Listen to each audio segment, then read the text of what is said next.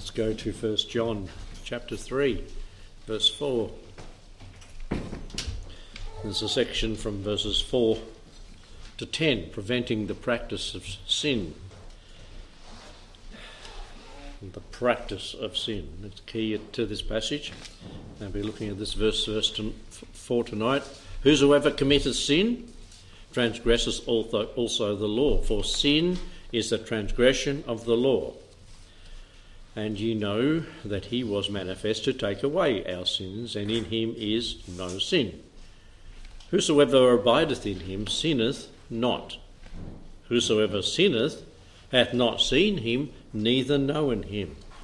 Little children, let no man deceive you. He that doeth righteousness is righteous, even as he is righteous. He that committeth sin is of the devil, for the devil sinneth from the beginning.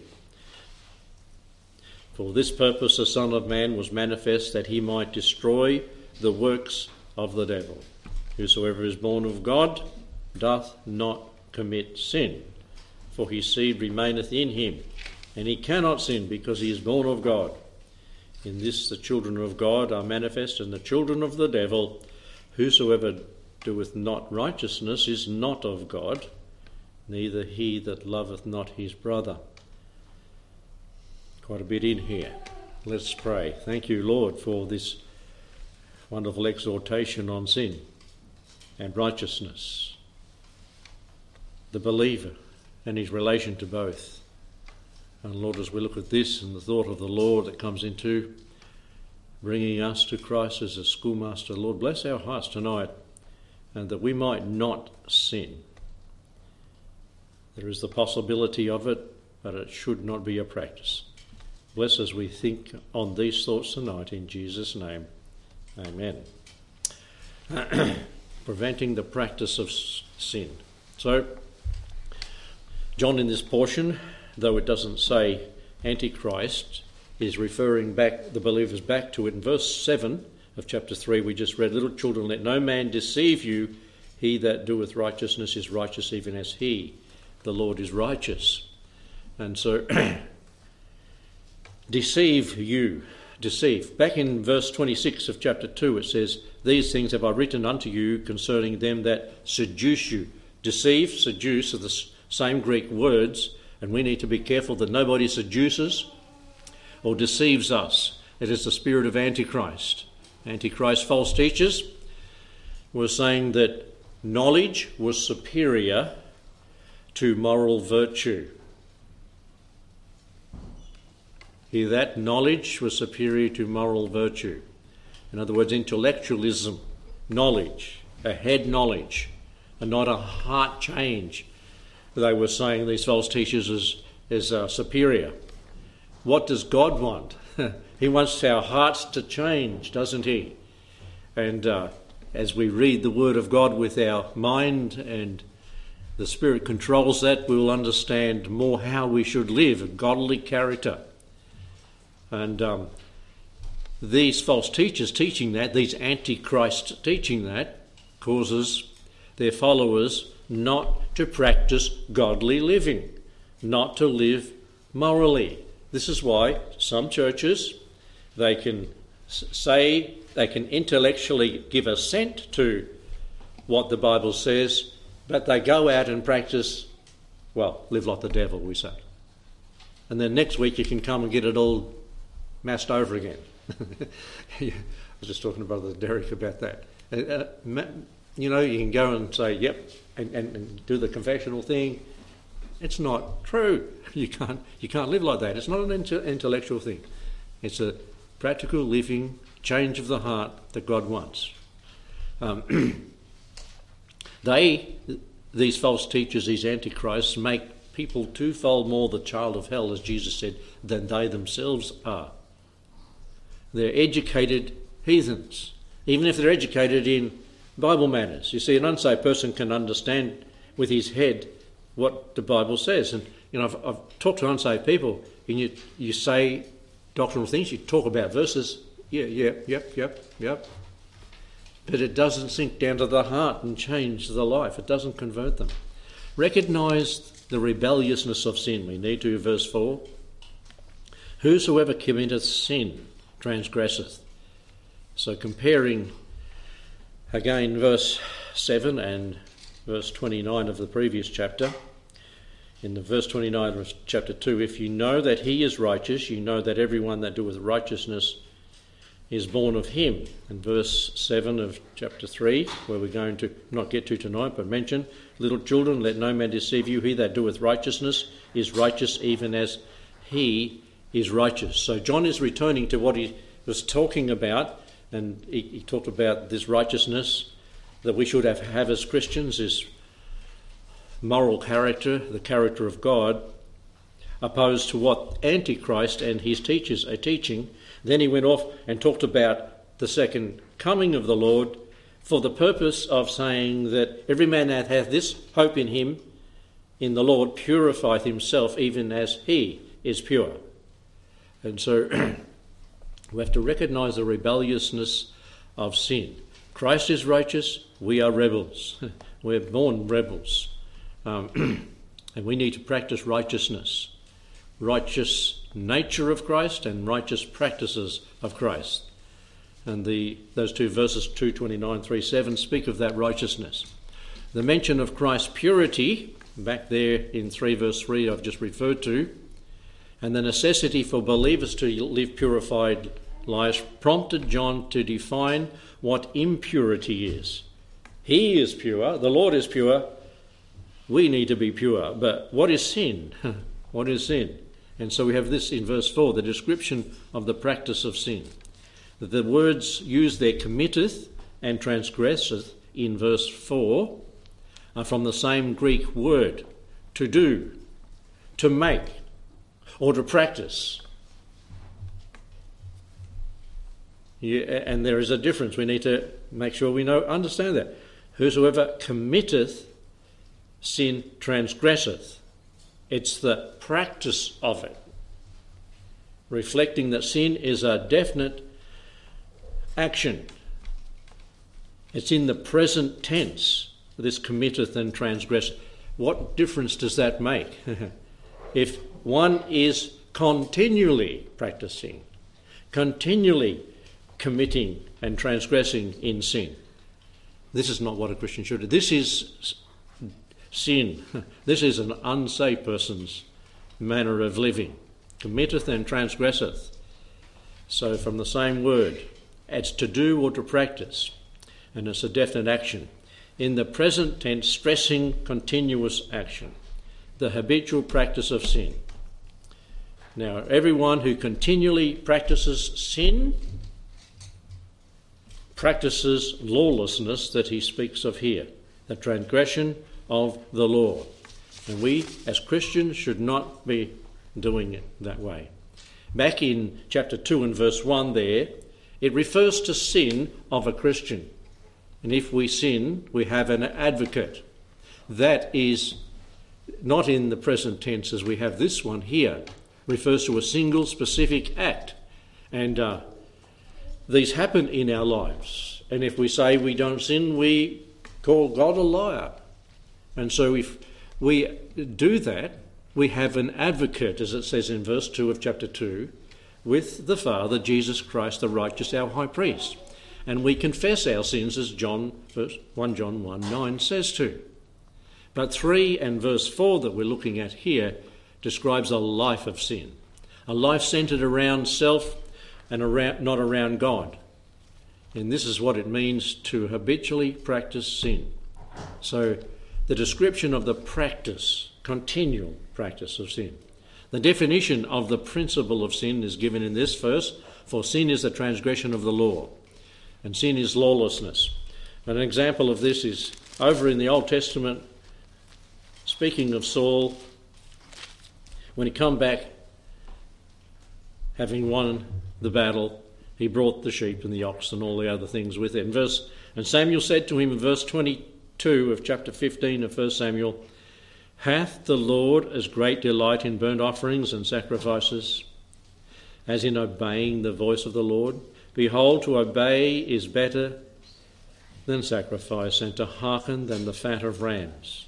For rebellion, lawlessness, sin is is as the sin of witchcraft and stubbornness. That's pretty serious, isn't it? The sin of idolatry, iniquity and idolatry. Because thou hast rejected the word of the Lord, he hath rejected you from being king. Now let's not be looked on by God as one that has an intellectual understanding of the truth of God and not a heart change of the truth by the truth of God. And we practice sin, saying, well, the grace of God is being exercised in my life by him forgiving me. Lawlessness and sin is rebellion, insubordination, just like Saul there, to the Lord. And this may involve an act we do regularly or an attitude we have consistently.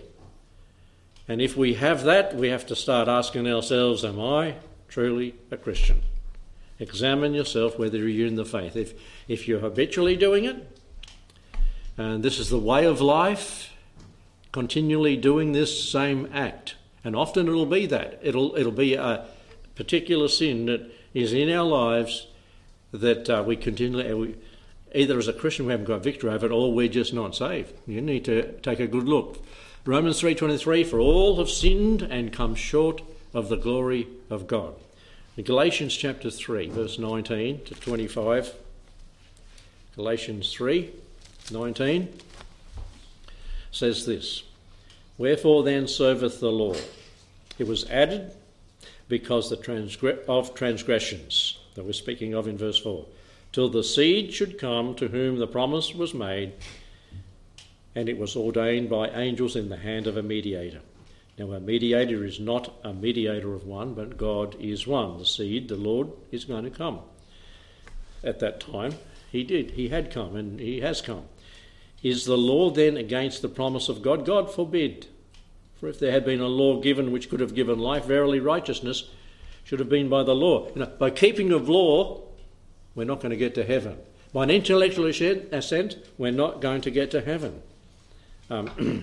It was there for a purpose, and we read on and find out why.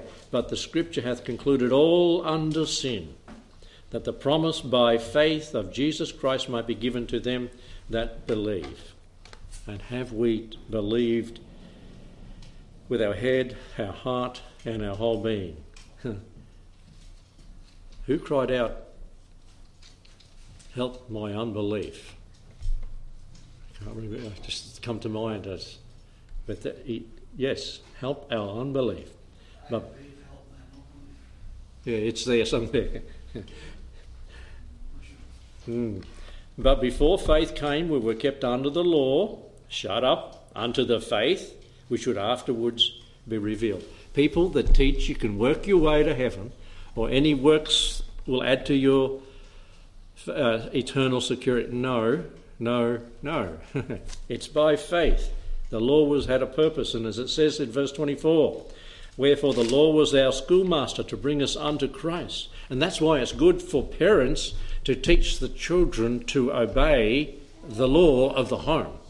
Because when God comes knocking at their heart's door, they're ready to obey the law of God. And the law comes down, like a heavy hammer on them, and I have sinned. I can see that I've sinned, and I need something to someone to save me, and it's the Lord Jesus Christ.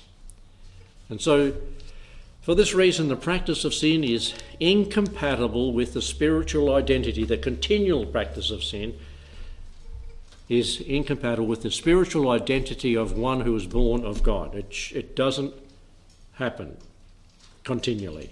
Now, it happens now and then, but not continually. So we see the description of the practice of sin, the definition of the principle of sin, its lawlessness, its rebellion, its insubordination, and the denunciation of the perpetuation of sin. Verse 4 implies the condemnation of the practice of sin, and through Scripture it is explicitly denounced. Now, if we as a so-called Christian can say, easy come, easy go, she'll be right, mate,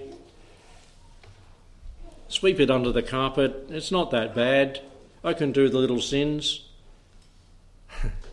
We were talking about that before, weren't we? And there was a parent talking to their child, and we are going to see a movie. And the parent said, "You sure? Isn't there some bad things in it?" "Oh, only a couple." That's what you said. I've heard it before. Well, let's go and have bake a cake or something. You go get the the poison, and I'll put the 99% of the other ingredients into the cake. But what's going to happen? The kids go, no. Well, that's the same with some things we look at, we see, we practice. Yeah, 1%. That's all. 1% won't hurt you. No, the 99% is good, but 1% will hurt you. And we need to be aware of that. Denunciation of the perpetuation of sin. Don't continually go on and on practicing that. Look at Galatians. Galatians chapter 5 and verse 13 and following. Galatians 5:13. For brethren, ye have been called unto liberty.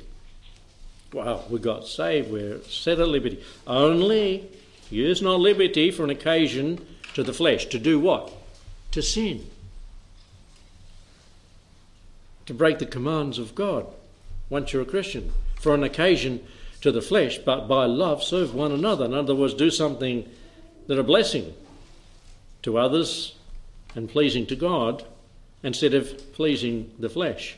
For all the law is fulfilled in one word, even this, thou shalt love thy neighbour as thyself. If you love your neighbour, you'll do to them as they would have do to you.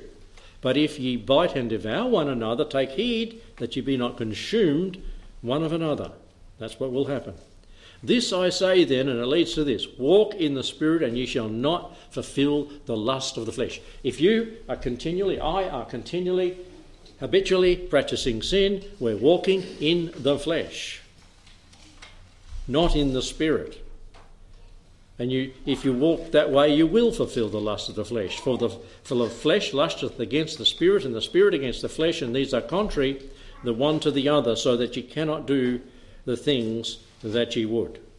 But if ye be led by the Spirit, you're not under the law. Now the works of the flesh, and he lists those, and he lists the fruits of the Spirit as well in verse 22. Peace, long-suffering, and things mentioned in verse 22. And they that are Christ have crucified the flesh with the affections and lust. If you're a Christian, I'm dead to that flesh, I'm dead to those things that the law condemns, and I'm glad not to do them. I'm glad to please the Lord. The denunciation of the perpetuation of sin. We'll go there next week. The book of Romans. In the book of Romans, chapter 6 and 7, Paul deals with sin in those chapters there. And he deals with sin as an unsaved person, and he speaks there the law and the spiritual man, the law and the natural man, and the law and the carnal man. And just thinking of the carnal man, a carnal man is a Christian that's not acting like a Christian. He's sinning to the point of continually, not just now and then. And I read of an illustration that's true, that in Rome, back in the day, people that did atrocious things as murder and that, not all of them, but what they would do in Rome to get justice on the person that committed the crime or murder, would tie the person that murdered to the murdered person who was dead. Tie them face to face, body to body, and then throw them out in the Mediterranean sun to die. I mean, one was dead, one was living. And I think this perfectly illustrates what I'm trying to say here about sin in the Christian's life. We no longer hold the old dead man and tie him to ourselves. For if we do, we will die, we will be contaminated, and it really is that we aren't saved. So as the corpse decays, it eats death into the living man. Can you imagine? But you just don't want to even go there and think about that happening. But that's what Christians who sin more than they should. They shouldn't sin at all. But, for a break of the law, now and then it happens because we're tempted. And if we say we're not tempted to sin, we are in a world that's given to sin. We see things. And we, if you're like me, are tempted to think about that and look. There's a second look that's a sin, isn't it? Or we hear things and the old flesh wants to tell me more. And it shouldn't be like that. But we are tempted. But we become bound to the body of this death if we yield ourselves to sin and not yield ourselves to God. And the book of Ephesians 4:22-32 and Colossians 3:5-10 speak about putting off and putting on. It speaks of mortifying. It speaks of making dead. These things. This is what we should be doing as Christians. Not practicing the law of sin. And so Paul sees the carnal believer thus bound to the old nature and thus truly a wretched man. Put the flesh to death. How? In the verses in Galatians 5, Ephesians 4 and Colossians 3, all it says is by putting on Christ. Cleave to Christ, not to the old dead man. I died to you. I can't live anymore in that manner. Put the flesh to death. The purpose of the law, as we've seen in verse 25 of Galatians 3, is the law lays down and says, don't sin. and it doesn't give the solution, but the Lord has given us the solution.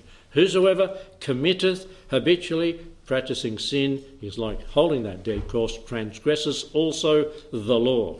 For sin is a transgression of the law. Don't do it. Listen to the Lord and do what he wants in your life.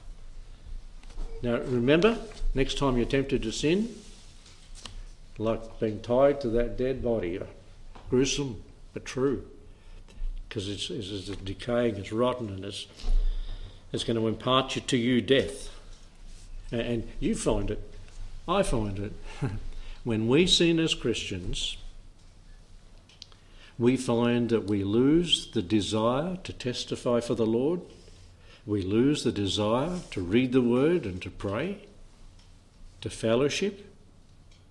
We feel dirty, so we should as Christians. But if we're not a Christian, we can do those things and it doesn't affect us.